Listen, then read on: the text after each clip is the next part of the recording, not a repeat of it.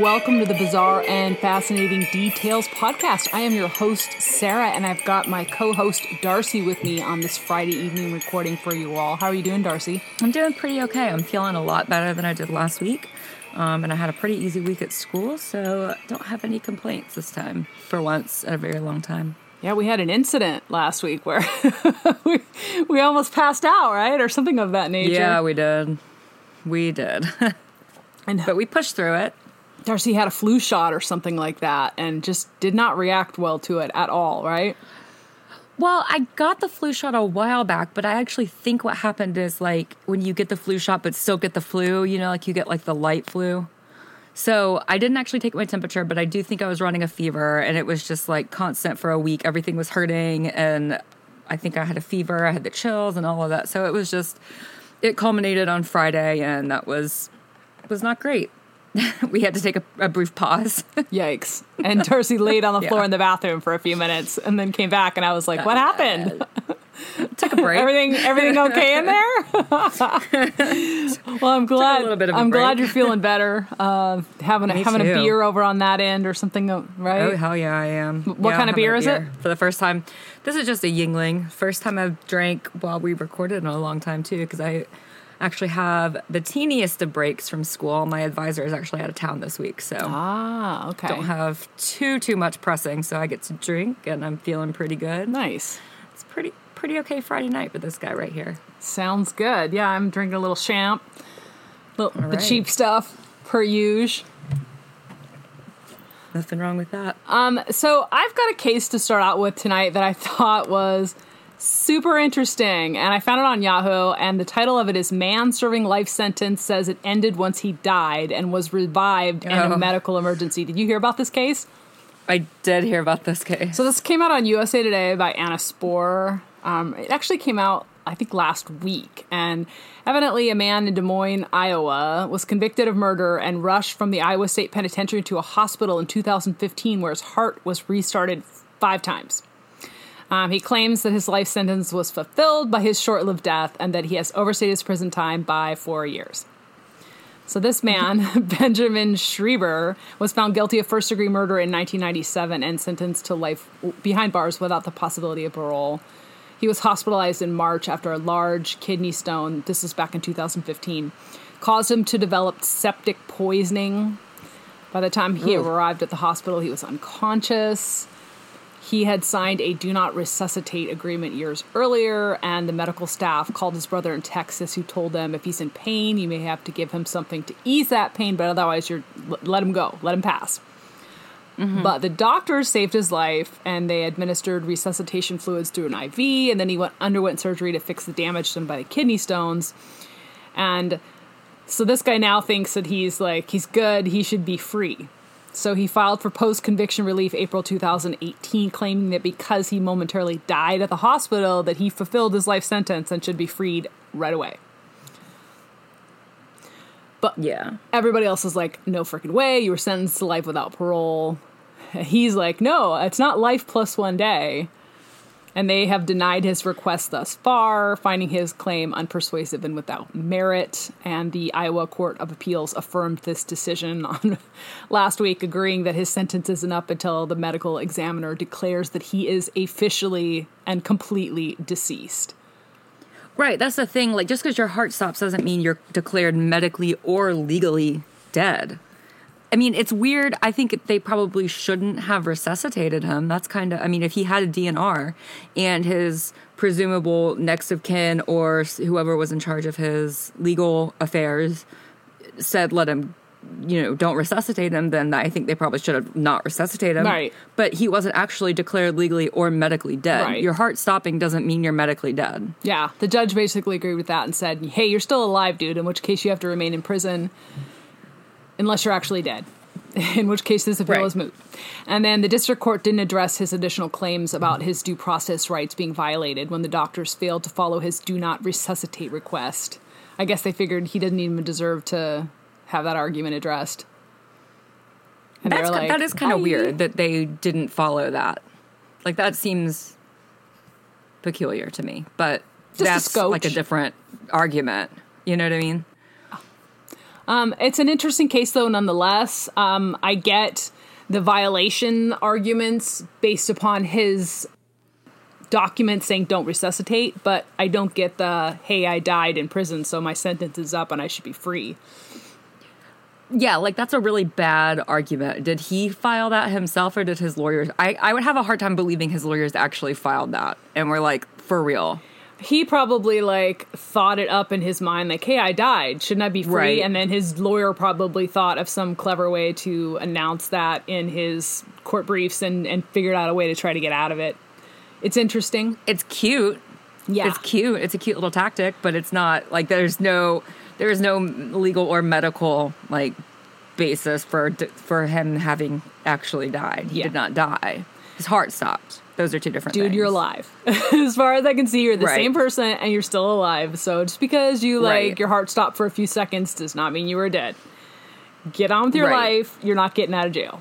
Bye. Did he undergo some kind of psychic experience where he saw the light and like yeah, like I don't is he think like so. a wholly new person? Like that's a better argument than oh, I already died. You know what I mean? don't think it's so. Just either way, it's just not so much like claiming you're the same exact person who you're like, yeah, I definitely killed this woman and I was convicted of it, but here's the I'm thing. a new person now. My heart stopped. So technically, I was reincarnated instantly. I served that life sentence. Right, if he were actually arguing if he were reincarnated, that would be one thing, because then you could argue that, like, he had a change of heart, or he's a better person, he saw the light. I don't think reincarnation works that way. Like, reincarnation is like somebody dies, and their spirit goes into the body of a baby or a new creature. I don't think reincarnation works in the opposite way, where you die, and somebody gets your body, and it's old and crispy. You know what I mean? I don't think it works that way. Well, I don't think reincarnation is a thing. In the first Well, place, it might be. How do we know? Were, we don't. But I'm saying I don't think it is. But if we, I mean, in that same vein, how do we know it's not what he's claiming? We know that he is still alive. So he's got to stay in prison. That's what we both know. In any case, today's case that I want to talk about is something that has popped up in the news a little bit lately. There have been tons of other cases where law enforcement officials and investigators are now using genetic genealogy, including the most prominent one, which is probably the Golden State Killer case. And this one, they actually used genetic genealogy as well, but there are some factors in it that are very interesting in light of some of the things that we've discussed in recent episodes. And this is actually, I want to talk about the case of Angie Dodge. And I know a lot of podcasts have done this topic before, and there's some really, really good stuff out there on it. I got a lot of information online from a couple of different articles, which I will post in the show notes, as well as the 48 Hours episode that they did on this. But this is a very, very interesting case, and it happened back in June 12th, 1996. Angie Dodge was born December 21st, 1977 in Vancouver, Washington. Again, this is a Washington State connection. Oh. She was born to Jack and Carol Dodge. She was the youngest of 4 children. And she was a very gifted child, according to all accounts. She was extremely intelligent, very outgoing, loved life. She started school, though, in San Diego. Another local connection, right? Before her family moved to Idaho Falls, Idaho, for her junior high and high school years.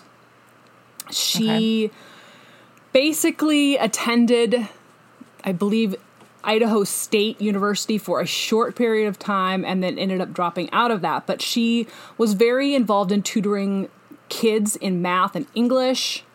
She graduated from Idaho Falls High School in 1995 with honors. So she was a very intelligent girl. Really believed in giving back to the community. She was a very outdoorsy type of person as well, who loved camping and being around water. She had big plans for her life. She wanted to do things and go places and experience the fullness of life. She was just by all accounts, a very happy, outgoing, go-lucky type of person. But in the summer of 1996, not long after graduating from high school, she lived in a mostly Mormon community, and that's Idaho Falls, Idaho. I don't know if you've ever been there, but there's a huge Mormon population in that area, or at least there was in 1996. It was kind of Yeah, I've never been to Idaho at all. It's beautiful in the north. Well, I would think I would consider Idaho still the Northwest, or that sort of a thing. But yeah, I would. It's really beautiful there in the summers and warm and lovely. And I'm sure that she just the world was full of promise for her. She was working at a beauty supply store, and everyone sort of knew everyone else in this area. Doors were hardly ever locked. People knew each other by name. It was a very community-oriented place to live. And I think there was sort of a sense of security, especially for someone young and ambitious and just loving life like Angie was. But 3 weeks before this event happened, Angie had moved into her own apartment, and she was starting to become more independent and trying to figure out what she wanted to do with her life. But when she didn't show up for work at a local beauty supply store on June 12th, people started to worry. And a couple of her coworkers decided they were going to go check on her. And police were called around 11 in the morning immediately after they realized she hadn't showed up to work. So they were on it right away. And Angie's friends went to her house, and the door was unlocked, and they kind of pushed it open, and they found her on the floor. And at that point, they realized she was deceased. It was a very, very bloody crime scene. There were no signs of forced entry, but there were signs of a struggle, as though she had fought for her life. It's a sad case. She'd been stabbed and cut very brutally about 14 times. She was left half naked, I believe, and whoever did this to her had ejaculated on her before leaving her apartment. So it was grim, it was awful, it was brutal. This young woman did not deserve to die in a way like this, but if you're going to get a pristine DNA profile, this was it right here. And the police were like, hey, this is good news, despite the fact that we don't really have any fingerprints or hair fiber samples or anything like that. We do have this really clean cut case of DNA on her body that we can possibly do something with. And at that point in time, DNA was a relatively new type of crime scene tool, the collection of it and the analysis of it. But they did a very good job of collecting the DNA from her body. And then they started looking at all the local guys in the community and people that Angie knew. And they interviewed everybody and asked to take DNA samples from people. One of the people that they interviewed was Christopher Tapp. He knew Angie Dodge to a certain degree, not super closely, it's my understanding, but his DNA did not match the DNA that was on Angie's body. So I believe a lot of people initially thought that he should be ruled out as a suspect. However, he was not. And after 28 hours of interrogation over 23 days, Christopher Tapp confessed to participating in Angie's murder. Participated? Yes. He did not admit that he had done it. He did not say he was a sole one. He said there were multiple people involved in this. No one in Angie's family knew or met this guy, so they're all just kind of baffled when Tapp tells police that he and two friends had stopped by Angie's apartment and an argument had ensued, and that one of the friends had stabbed Angie while Christopher held her down. Can I ask a question? Yes. Was there DNA from more than one person there? One DNA profile and one only, and it was not Christopher Tapp's. Okay. That being said, he still confessed, but it was after 28 hours of interrogation over 23 days. So clearly something else is going on here. And that is kind of proven when Tapp pleads not guilty to the charges of rape and murder when he stands before the judge. And his attorneys are arguing, hey, the DNA does not match the DNA that was found on Angie. You cannot convict this man. However, May 28th, 1998, the jury convicts Tapp after 13 hours of deliberation, and everyone is just kind of shocked. Wow. 2 years after the murder had happened, Christopher Tapp goes to prison for murder and rape. He gets 30 years to life with the possibility of parole. But because the DNA is still unmatched out there, the case still remains open. Christopher Tapp would not tell the police who else was there with them. He gave some vague information, including a name, Mike. But no one could understand why in the heck this guy would take this sentence of 30 years and not give any details about these other people, or at least give up who the other people were. And people are just like completely baffled. All he's saying is, hey, it's Mike. And he had given a couple of other names as well, but none of those names went anywhere. And the ones that he did give did not match the DNA evidence either. So I have a question. Sorry. I'm just confused. So we may not know what they had, but they clearly would have had something else if they continued to go after him even after his DNA did not match, right? Because you're saying that even when he would name other people, those people were then cleared because their DNA did not match. So they're like, the police had something else on him. Let me finish. Right? Is that like Let what me I'm trying to finish, understand? because it'll give you a little bit more All right. understanding as we go through some of this other evidence. Okay, so the case goes cold. Christopher Tapp's in jail, and I think at that point the police were like, hey, we got this guy. We're not really going to put a lot of time and effort into it, despite the fact that there is DNA evidence out there saying that somebody is at fault for this.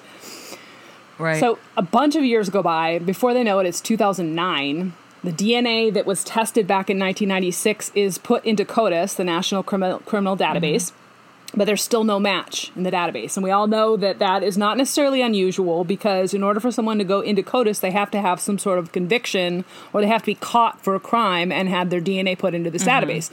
If they did not have a crime after that, if they kept their nose clean, then there's no reason their DNA would be in CODIS, right?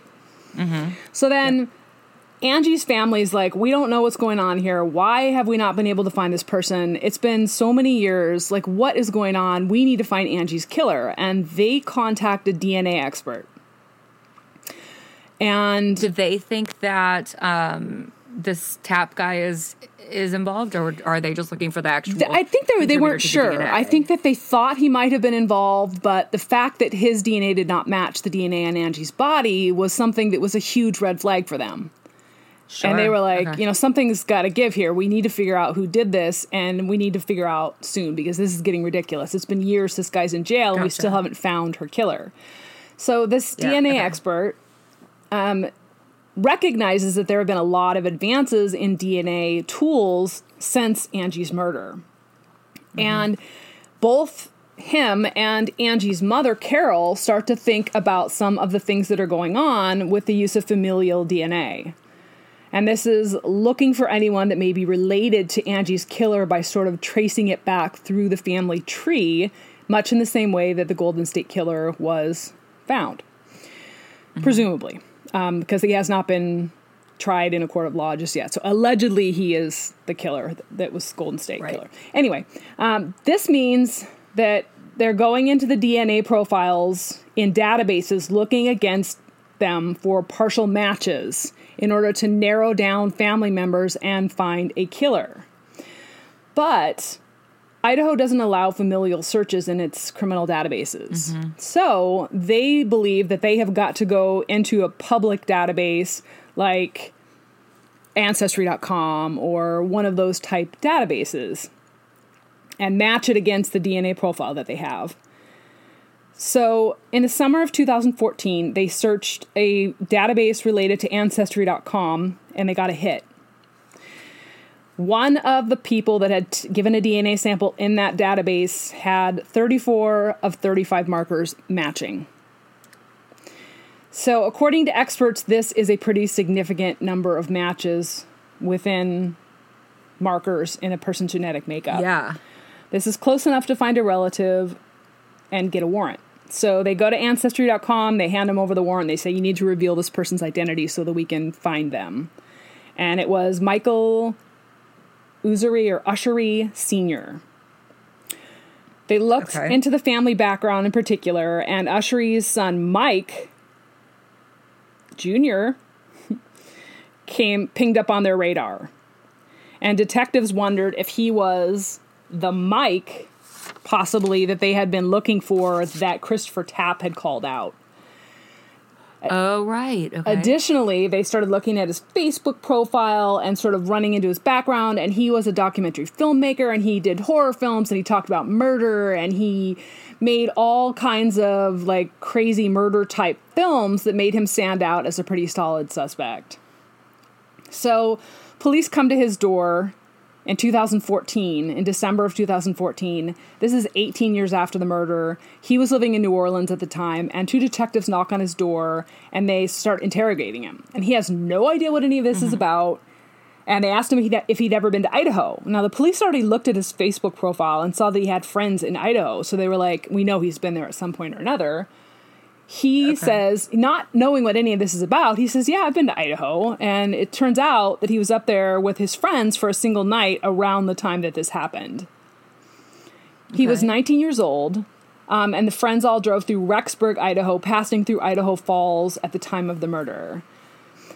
So at that point, the police are like, okay, we need a warrant. They got the warrant, and they swabbed his cheek for DNA.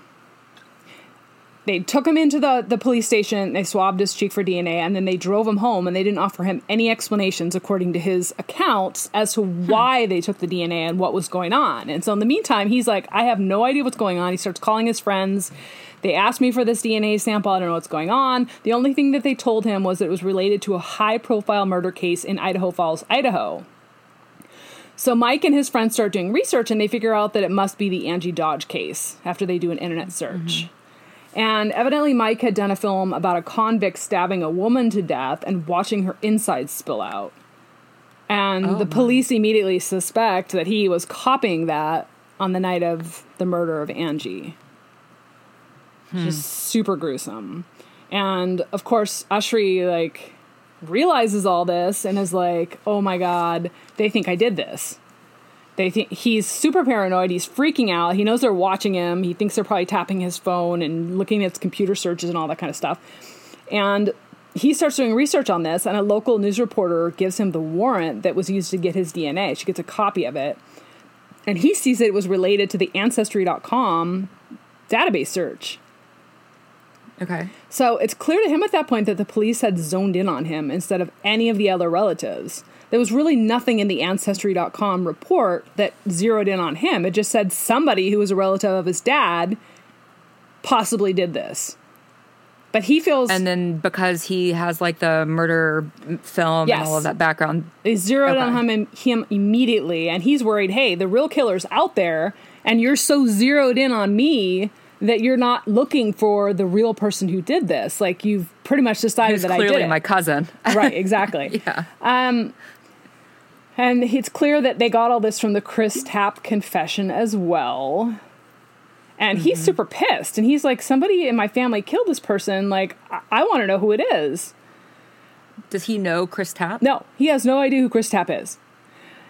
January 13th, 2015, 1 month after they took his DNA profile in the police station, they send him an email. And it tells him, hey, your DNA doesn't match, but you already know that. You're cleared. You're good. Go on with your life. An email. Yeah, but at that point, he's like fucking traumatized. He's like, this is ridiculous. How are they allowed to do something like this? I am appalled that they can just go into this database in Ancestry.com. And how is Ancestry letting them do this? Was it actually Ancestry? It was. It was a company owned by Ancestry.com. And he like starts an all-out media war on them and is like, how dare you? You shouldn't be able to do this. But Ancestry.com is like doing like spin control. And as well as some other DNA companies that are like, they insist that they never share any information unless there's a warrant or a court order. So they're saying, you can feel safe using our products. We're not going to give up your information unless there's a warrant or a court order. Ancestry.com also says they feel like this case is super unique, and it is the only time that they've gotten a formal legal request for DNA for them, which I highly doubt. I suspect there have been many times they have been, but they're obviously trying to control their image at that point. They claim that they have since made their public database private, and it can't be accessed by police or the public anymore. Okay. So Michael Ushry decides he's going to make a documentary about all this. And so he starts researching and like writing up stuff to get involved with. And he asks Angie's family if they want to participate in this, and they decide, hell yeah, like we need to use this as a jumping board or a sounding board to get Angie's killer. So in exchange for her agreement to help them, Angie's mother, Carol, says she wants a genealogy sheet written of Mike's family because she is certain that that killer is in his family. Oh, wow. During this period of time, Mike and Carol sort of become friends, and they start talking about Angie's killer and figuring out how they're going to find this guy, and they start looking over all the evidence again and really get this case blown wide open despite the fact that it was a cold case.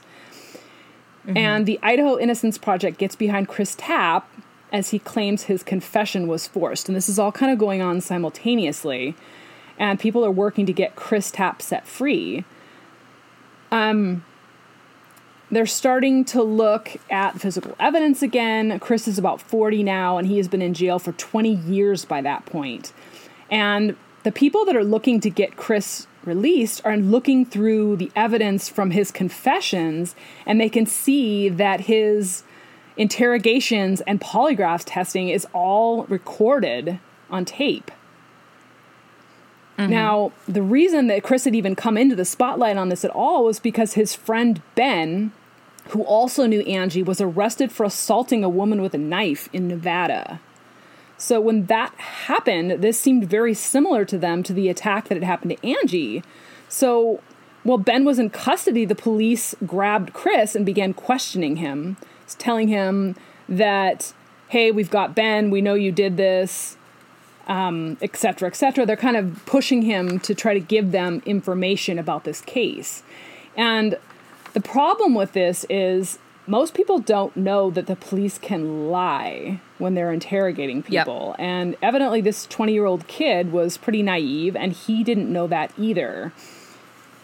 Experts say that most innocent people don't even know or understand that the police can lie to them during the interrogation process. And that's what happened. The police basically told Chris that they had irrefutable evidence that Ben had killed Angie and that Tapp was there at the time of the murder. In the meantime, you can watch the tape and you can see that it starts out, Tapp is denying over and over that he is involved with anything during this interrogation. And even with his attorney, they keep questioning him, and things keep changing for him. Then they start offering Tapp polygraph tests, and they tell him that his tests indicated deception. Now, all in all, they give him 7 polygraph tests. And at the same time, the police are promising him full immunity with no jail time if he confesses, as long as he took no part in the actual murder. So by then, this poor guy has just been, like, interrogated, and he thinks that if he tells them what they want to hear, that he'll be fine because he was being truthful. Mm-hmm. So hours later, unbeknownst to him or anyone else that's related to him, the police discover that Ben's DNA doesn't match the DNA on Angie. So his friend Ben that got that assault charge in Nevada has no connection to this case either. But the police don't care. Tapp then backpedals and changes his story again, and this just turns into a freaking hopeless tangle. He starts giving up all these names. None of the names match the DNA, and the police still wouldn't let him go until he confessed to participating after 23 days of interrogation. He basically says that he stabbed her because Ben made him do it. And then it becomes the whole thing of, well, you changed your story so many times. Why would you change your story if you weren't trying to hide something? And then basically by him saying that he participated in it, he voids his immunity agreement. Mm-hmm.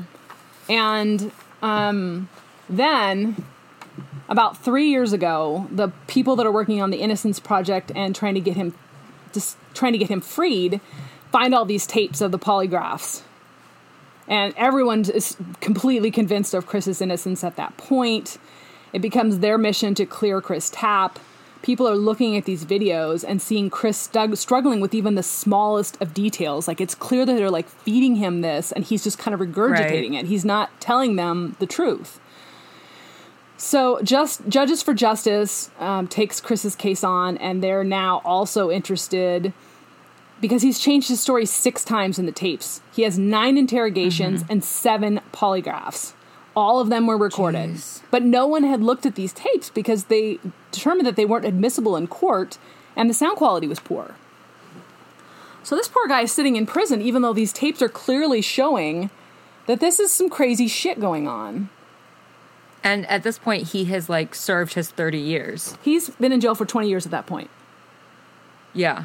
Now, normally a polygraph test would be used to sort of assess the credibility of the witness. It wouldn't be used in court. Mm-hmm. In this case, it was kind of used to trick Chris Tapp to implicate himself. And that's really obvious when people start looking at these tapes.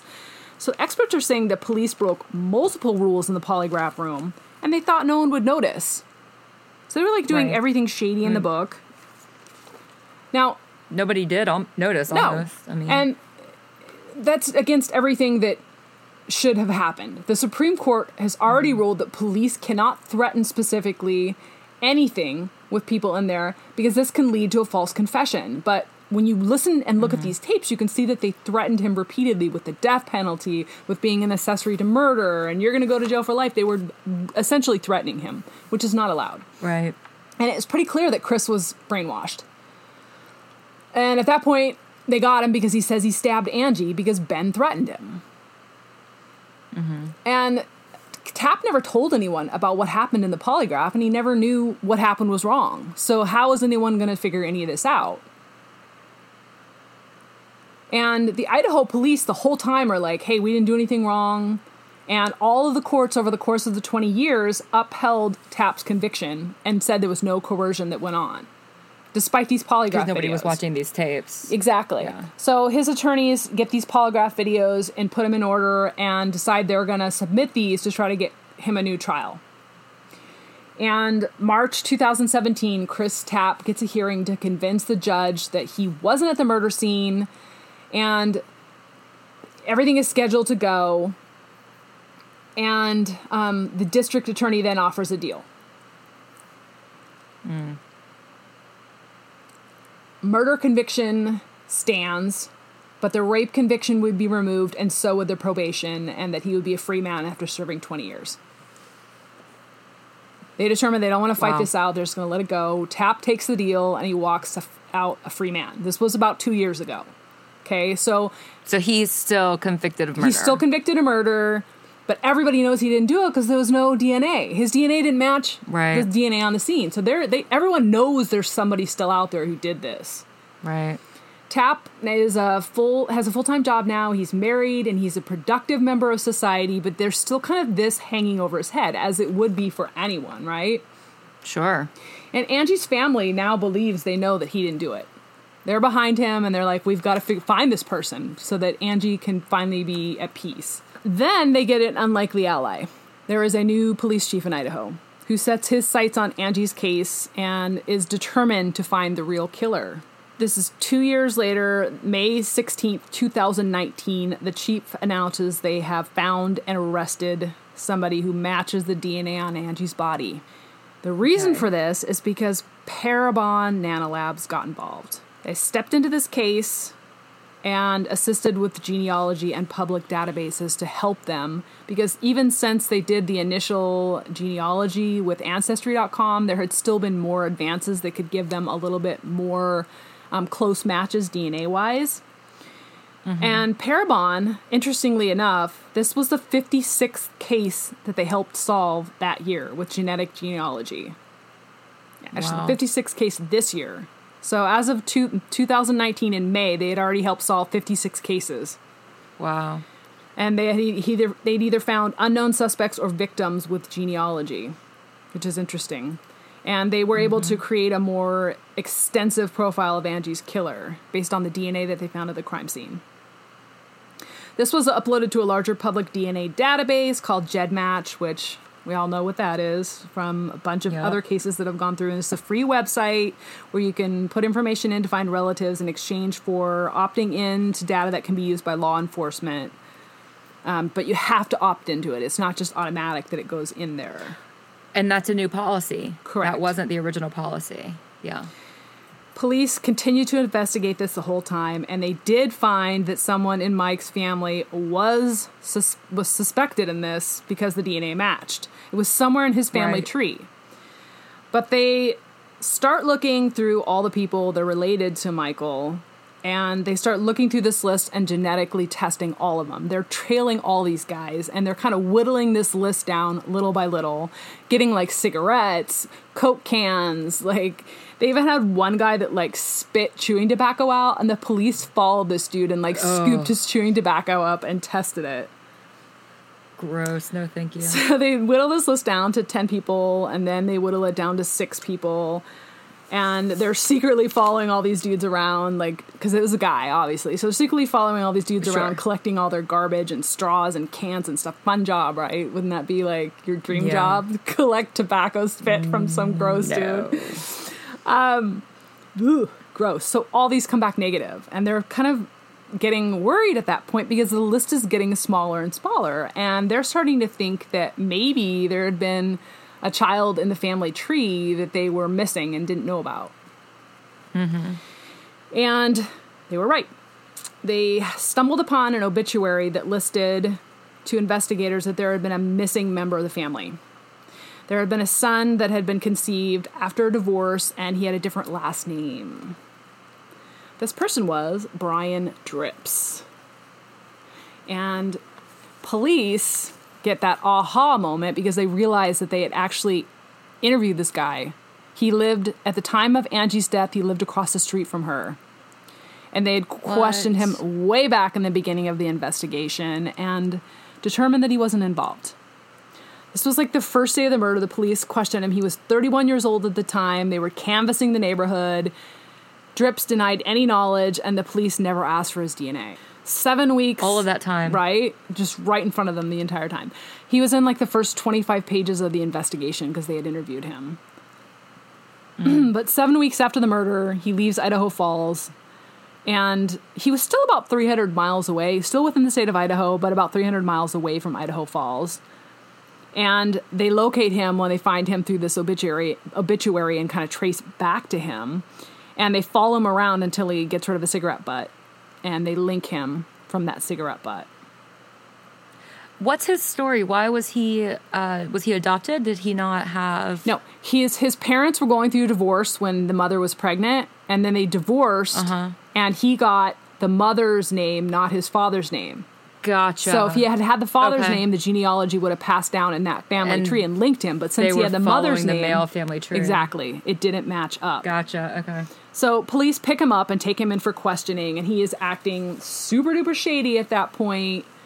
He initially denies everything, but after they question him for a couple of hours and tell him they have his DNA from the crime scene, he admits his involvement, and he is arrested May 15th, 2019. He said that he acted all alone. So it turns out that Chris Tapp, there's no way this dude could have been involved.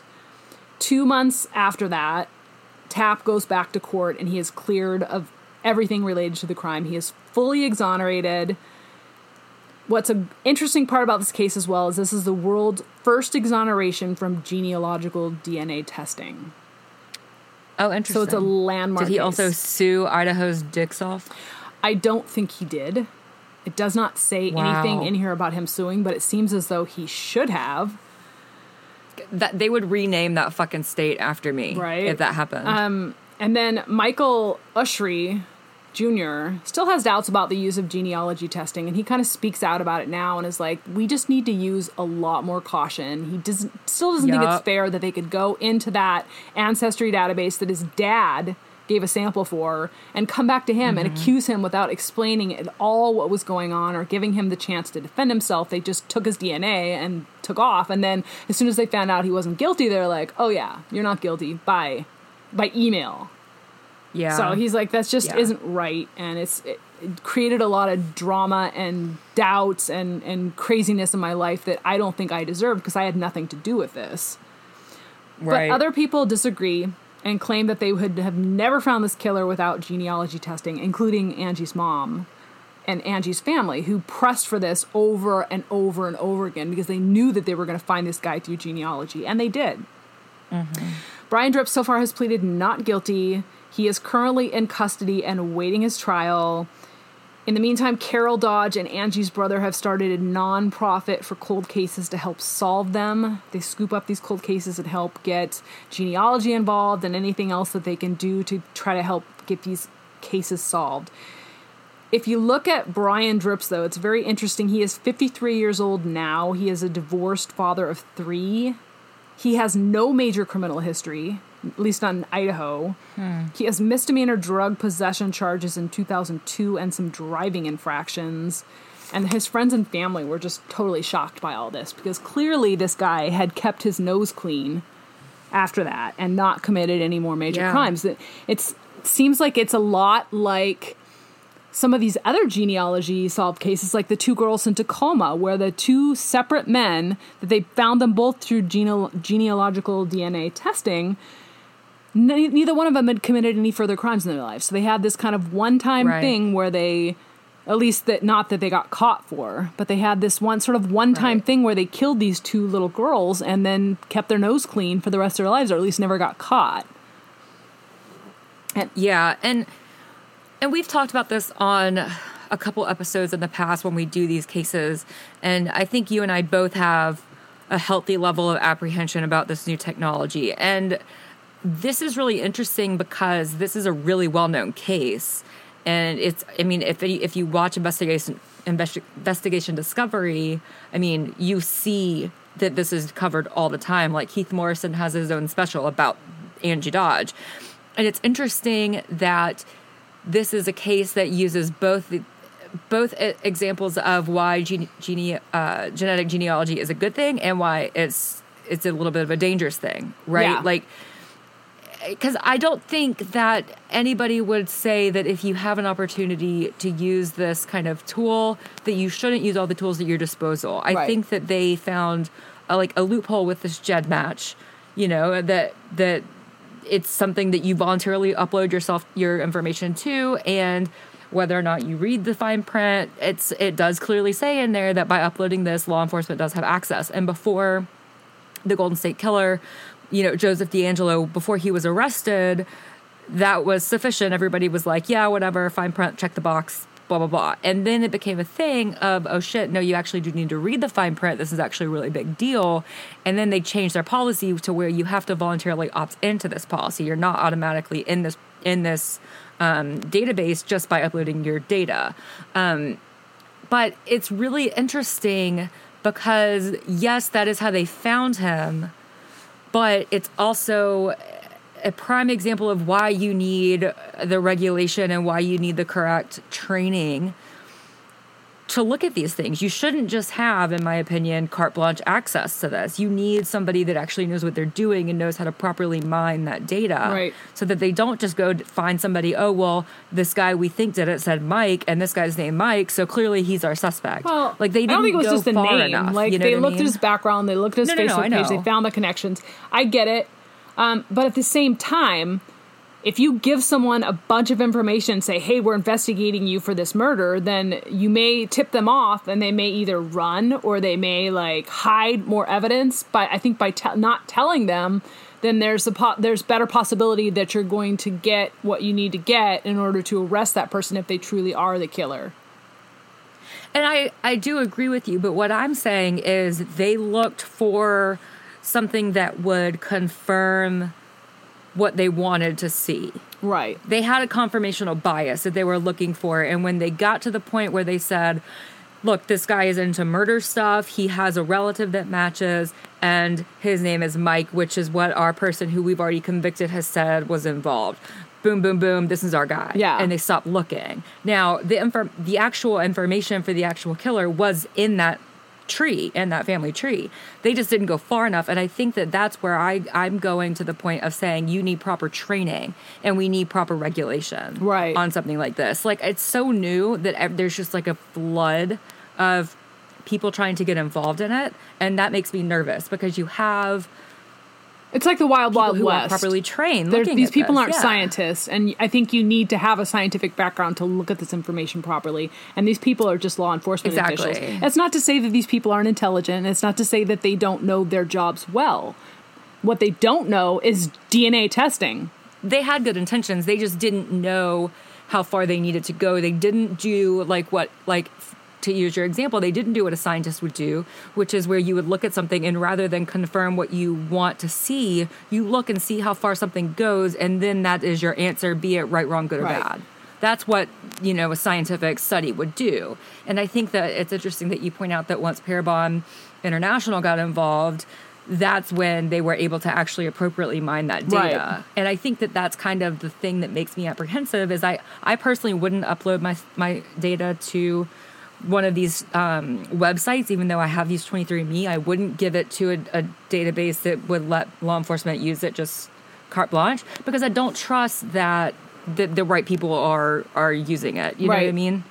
And I think as this technology continues to progress and get used more and more, because as I said earlier, 56 cases so far Parabon has helped solve this year alone. And that was back in May. So I'm sure that it's galloped ahead and we're probably at close to 100, if not more by now. But I think as we continue to see these cases get solved and the involvement of genetic DNA testing and genealogy increase in the solving of crimes, I think we're going to continue to see regulation also go along with that hand in hand, because people are going to start suing law enforcement for trauma and for emotional distress and all these other things, and it's going to start hitting them where it counts in the pocketbook, and they're going to have to be more intelligent about how they use and mine that information, and thus the reason regulation is going to start becoming more of a factor, I think, or at least I hope. I do too, and I think that I hope that that law enforcement is going to start bringing in like subject matter experts in this area and not contracting out to third parties. I don't have any problem with third parties and contracting out with law enforcement, but I think that they need their own in-house experts. Right. Because I think that that's how you kind of get to this question of, can anybody just go in and look at it? Right. And that's where I'm uncomfortable with it. I want somebody that has the training, that knows what they're doing, that stays within the legal bounds. Do you know what I mean? I agree with you, and I think that I hope that is the direction that they are going in. I believe it is, because number one, they want to do everything they can in their power to get these crimes solved, and it seems like this is really helping. This process in general is helping solve a tremendous number of crimes. It's sat cold for years and years and years, and bringing these criminals to justice.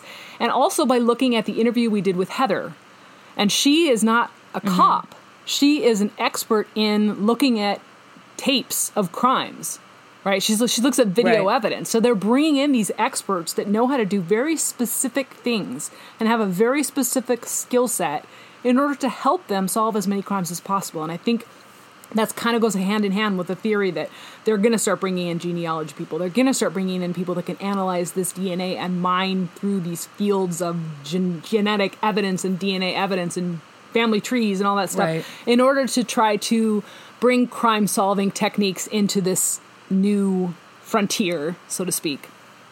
Right. And I think the biggest thing is like that they were able to save the samples, and that they were able to preserve the chain of evidence on the DNA that was found at the crime scene. That's always the biggest thing, because if that's compromised, then, and this is also, keep in mind, you said this happened in June of 96.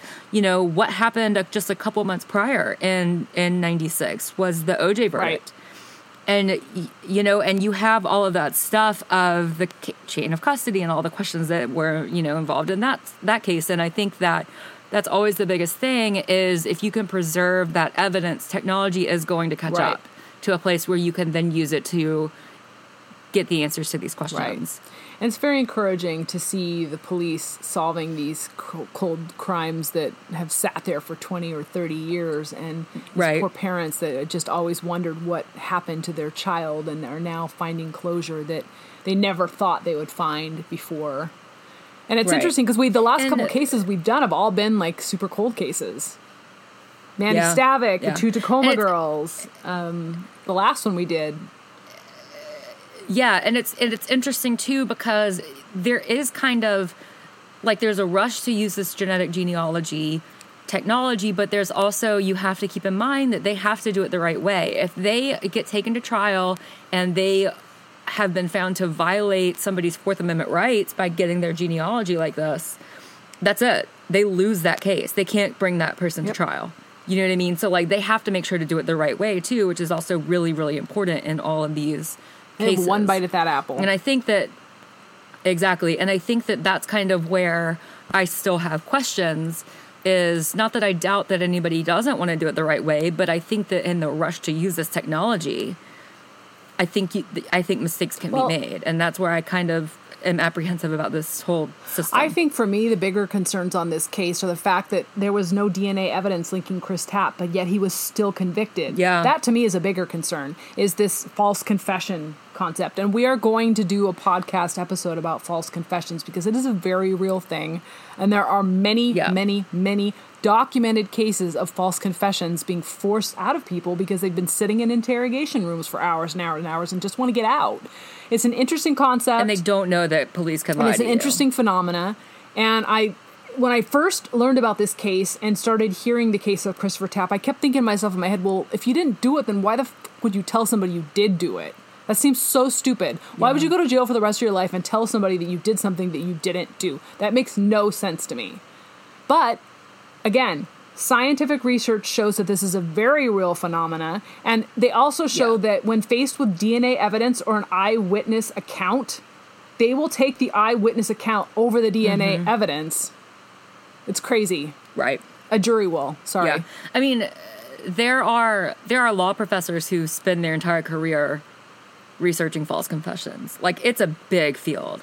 And that's the thing that I don't think I realized until I started kind of getting into this, is how often it does happen. Because it happens a lot. And especially is these younger people that are sitting in these interrogations with a lower IQ are particularly vulnerable. And it ends up being a case where a lot of these are happening. And it's sad. It's really sad because these poor guys are ended up spending years in jail for something that they didn't do. It makes me think of Brandon Dassey, and I know that's not the conversation that we're having tonight, but he's clearly diminished capacity, and whether or not you think that Stephen Avery actually did commit the murder and making a murderer, then I think everybody could agree that Brandon Dassey is diminished capacity, and he was unfairly taken advantage of in his interrogation. Yeah, good, bad, or indifferent about that particular case, because there's just so many things going on with it. I do feel some compassion for that young man, because even if he was involved, I don't necessarily think that it was something that he would have chosen to do on his own if he had not been coerced or pressured into it by this person who was obviously more domineering and intelligent and pushy than he was. And it's clear that in that interrogation that you can see how clearly they manipulate him into saying what they want to hear. So you could also make the argument that he was manipulated into participating in this. If, again, I mean, I'm not making any judgment on whether or not Stephen Avery is guilty or Brendan Dassey is guilty, but I think that he was unfairly taken advantage of, and it's shocking to me that he has not been granted a new trial. Well, but that's the same thing with Chris Tapp. They wouldn't grant him a new trial either until all this came forward. And it's interesting because when you listen to the tapes of Chris Tapp giving his interview, you can hear the police leading him along. They're like, you hear the police detective go, so there was a staircase, right? Like, how is that allowing the person to give testimony when you're basically feeding them what you want them to say, and then they're just regurgitating the exact same thing back to you? That has no truth to it. And it doesn't speak of somebody telling what really happened when you're constantly just telling them, here's what happened, right?